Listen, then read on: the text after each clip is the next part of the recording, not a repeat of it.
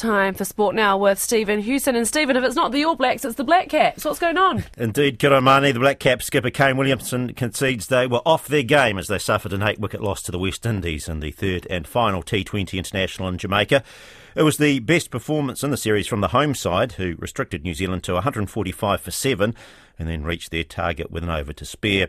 Williamson told Sky Sport the Windies simply adapted to the conditions better. With the bat, we sort of felt if we get another 15 or so, get a little bit of momentum, but they were able to take wickets throughout and they executed their plans beautifully and did the same thing in the second innings as well. And we knew that 140, things would have to go pretty well for us with the ball, and they outplayed us today. The Black Caps still won the series though, 2-1, and the sides now play a 3-match one-day series. The All Blacks coach Ian Foster's unsure if he has the backing of his New Zealand rugby bosses, but is working on the theory that he will be in charge for the team's next test. The All Blacks beat the Springboks 35-23 at the weekend following a run of 5 losses in 6 games. However, NZR boss Mark Robinson has refused to say whether Foster will be in charge for their next test against Argentina in Christchurch on Saturday week.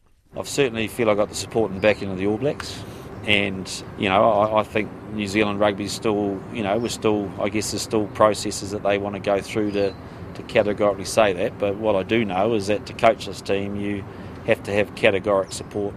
Ian Foster, a decision on Foster's future should be known by the middle of the week. Meanwhile, veteran hooker Augustin Crevi has been left out of Argentina's 32-strong squad for their next 2 rugby championship matches against the All Blacks, a day after he equalled the country's all-time caps record. Crevi made his 49th test appearance at the weekend as Argentina hammered Australia 48-17.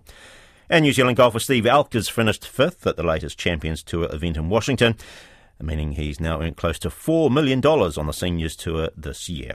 Koe nā ngā pūrongo, ha kini kina.